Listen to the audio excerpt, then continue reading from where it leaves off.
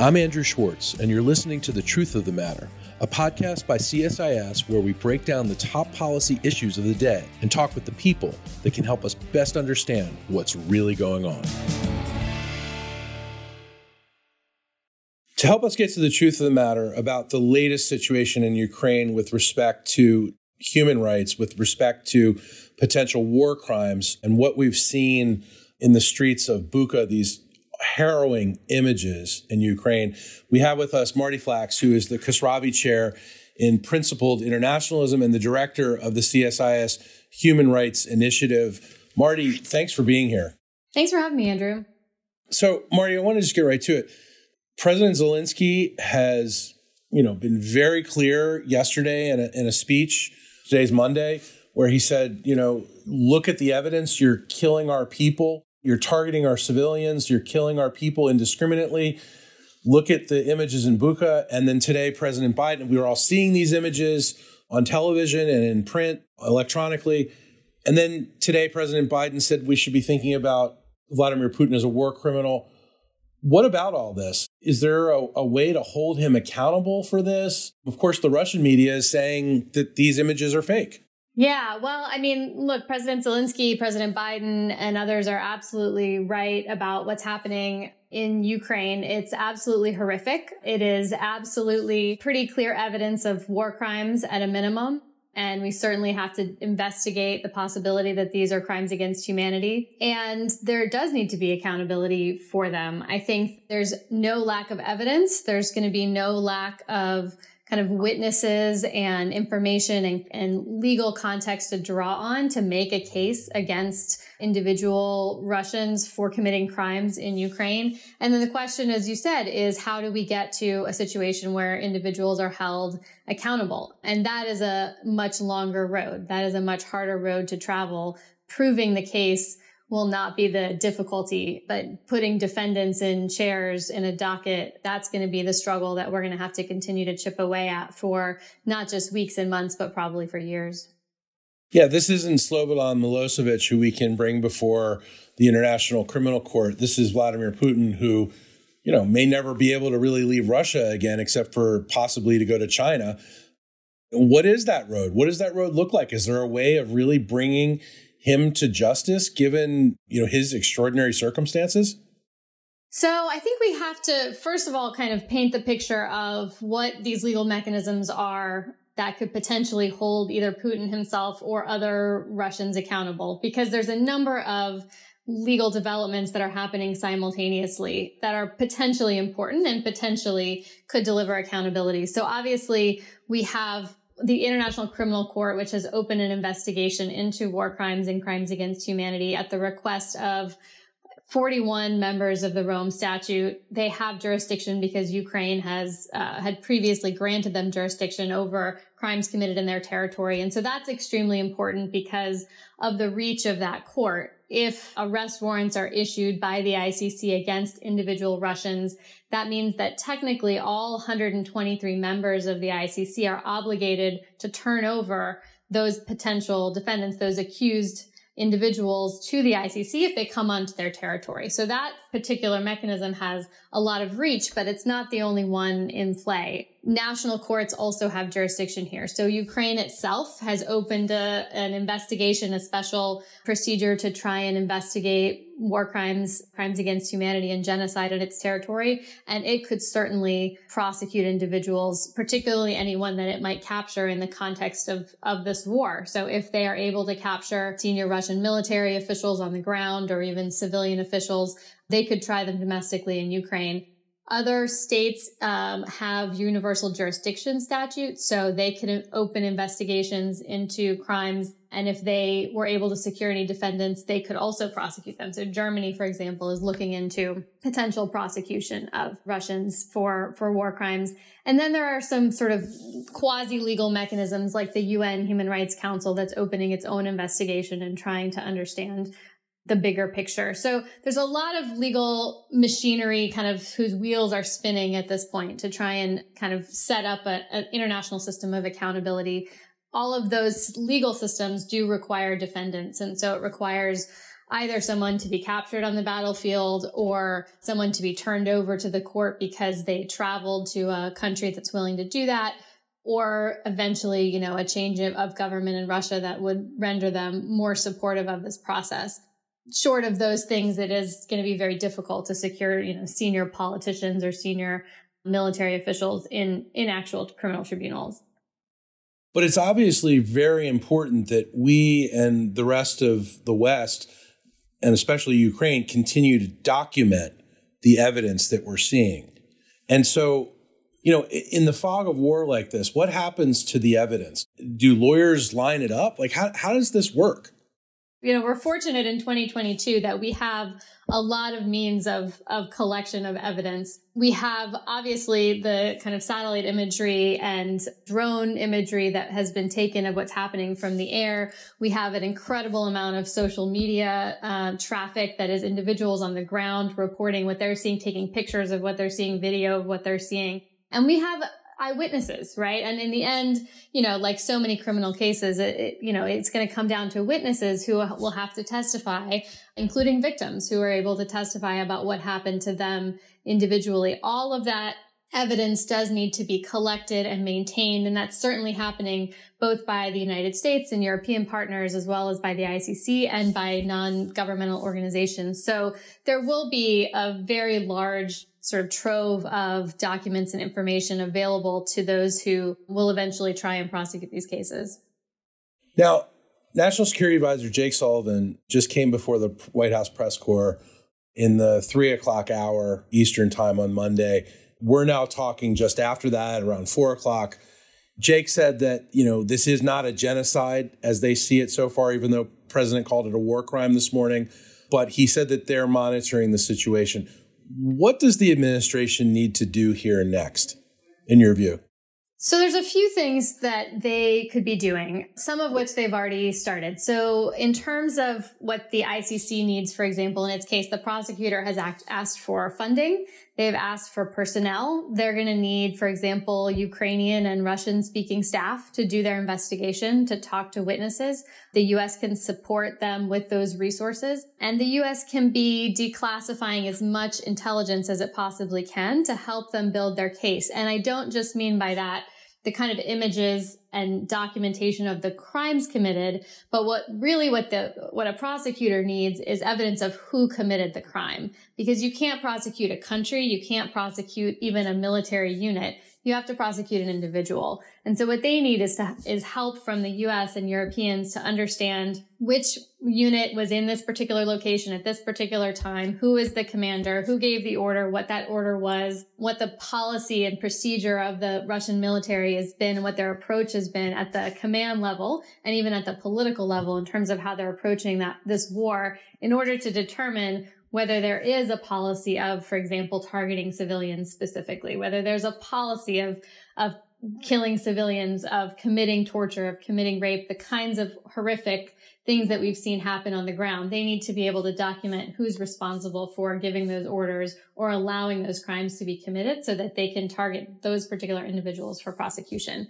But just to take a step back more broadly in terms of what the U.S. can be doing, in addition to supporting documentation that, like we already talked about, supporting prosecution as much as possible, there's a couple other things that are important. One is we have to think about accountability more broadly than criminal prosecution, and the kinds of sanctions and restrictions that the U.S. is leading the charge on imposing with its European allies on, asset forfeitures and seizures, of bank account freezing, of travel bans.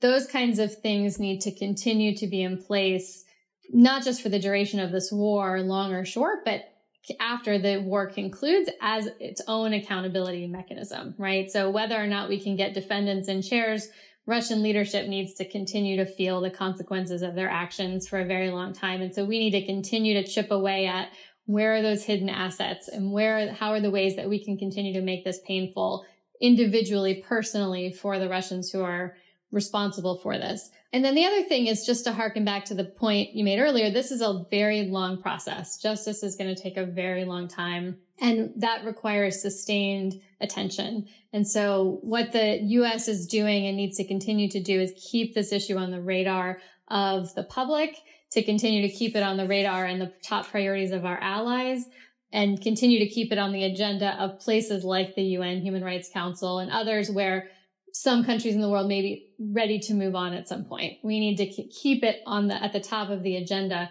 so that when we get to a point where we can get accountability, we have all the pieces in place to do that. Marti, you're a former National Security Council staffer. You're an attorney. Has there ever been a situation in recent memory where the United States has been confronted with a war crime on this scale that we feel that we really need to act on? Well, it's an interesting question because we've certainly seen a large number of atrocities carried out around the world, most recently in places like Syria. We've seen atrocities in Ethiopia very recently. The Rohingya as well. Absolutely. Rohingya in Myanmar. When I worked in government, I worked on Sudan for a very long time, where the first Bush administration and then the Obama administration took the atrocities in Darfur very, very seriously. That was a situation where even though we were not a member of the ICC, even though the George W. Bush administration sort of withdrew our signature on the Rome Statute and very actively did not cooperate with the ICC, we allowed that case to be referred to the ICC anyways, because we saw the situation as so serious and so dire. This is a step further than that, right? This is us actively pushing for the ICC to take action despite our sort of lukewarm position on the ICC generally. And we've seen that on a bipartisan basis. So we saw a Republican Senator, Lindsey Graham, introduce a resolution in support of the ICC investigation in Ukraine. We saw that pass unanimously through the Senate, including encouraging the U.S. to turn over intel to the ICC and to support accountability mechanisms for Russia. So this is certainly the U.S. is in its posture much more forward-leaning and much more assertive in its support of international justice mechanisms than we've seen even in other places where it's taken them very seriously. So this really is different.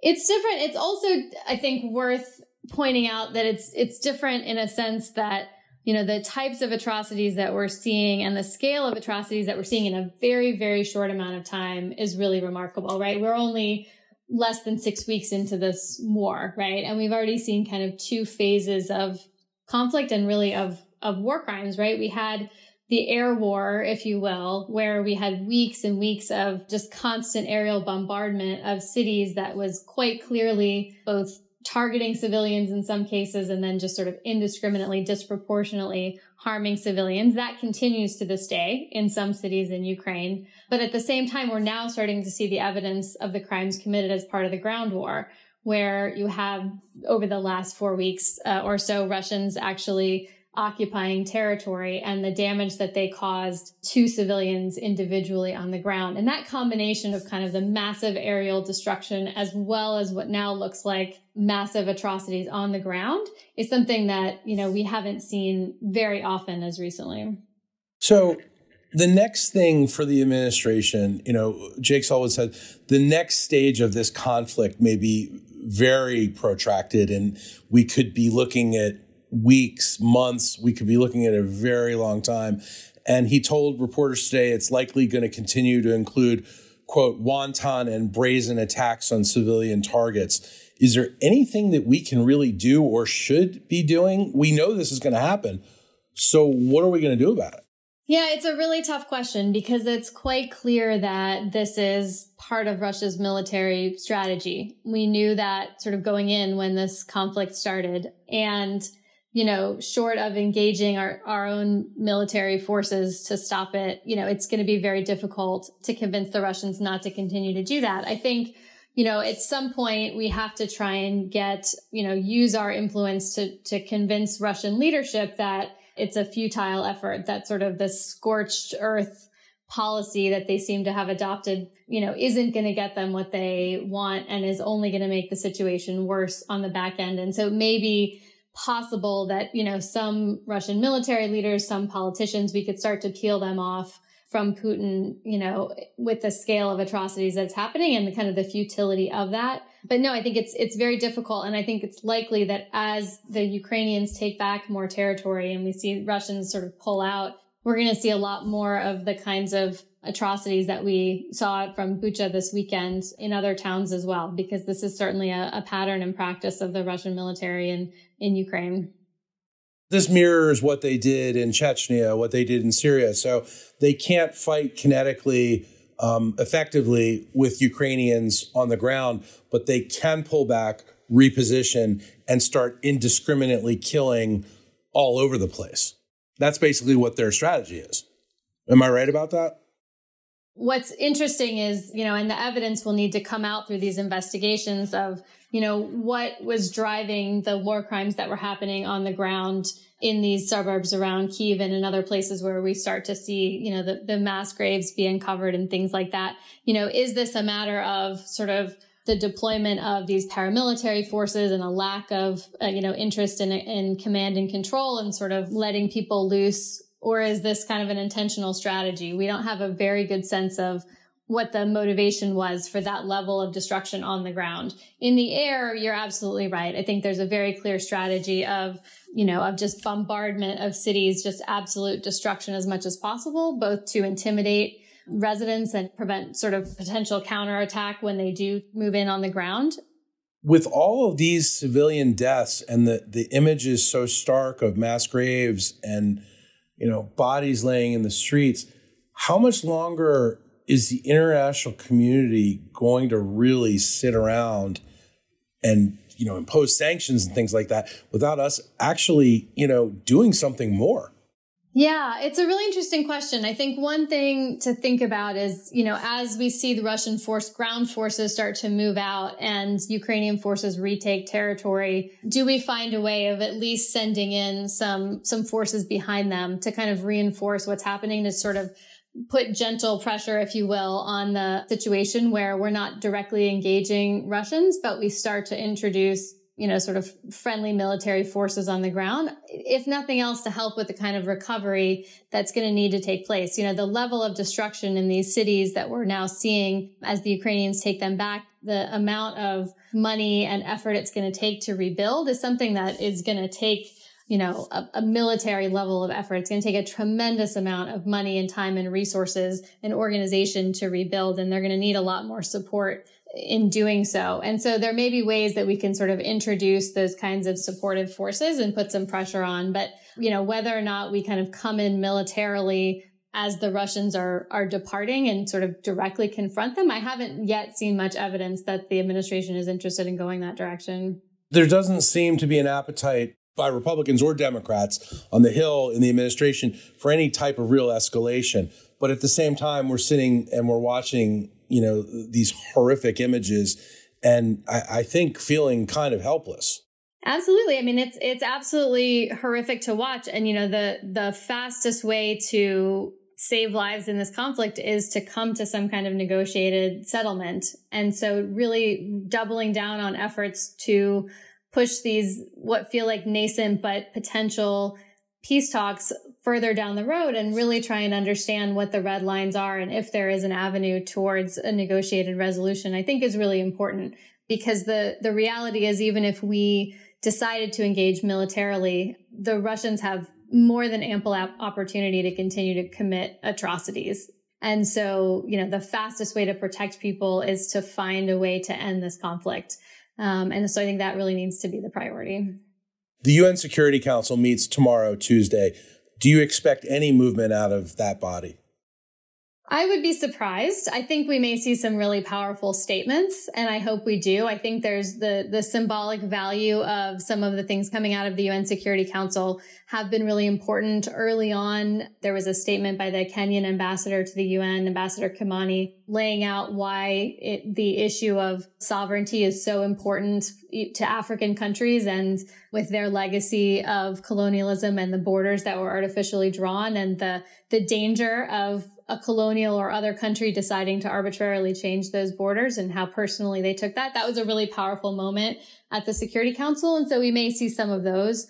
I think in the coming days, we'll see a vote at the UN General Assembly to remove Russia from the UN Human Rights Council. And I think that's really important, both symbolically, because it's absolutely appalling that Russia can sit on the Human Rights Council while it's committing these crimes in Ukraine, but also as a continued demonstration of the international consensus on this issue, that the international community stands fairly united in condemning Russian aggression and condemning this war. And so I think it's going to be important to watch that vote and to see, if we can continue to sustain those really high levels of support and hopefully even build out some support from countries that abstained on the earlier resolutions. Marti Flacks, thank you so much for helping us understand this a little bit better, a situation that is just about impossible to understand. Thank you so much. Thanks for having me. If you enjoyed this podcast, check out our larger suite of CSIS podcasts. From Into Africa, The Asia Chessboard, China Power, AIDS 2020, The Trade Guys, Smart Women, Smart Power, and more. You can listen to them all on major streaming platforms like iTunes and Spotify. Visit csis.org/podcasts to see our full catalog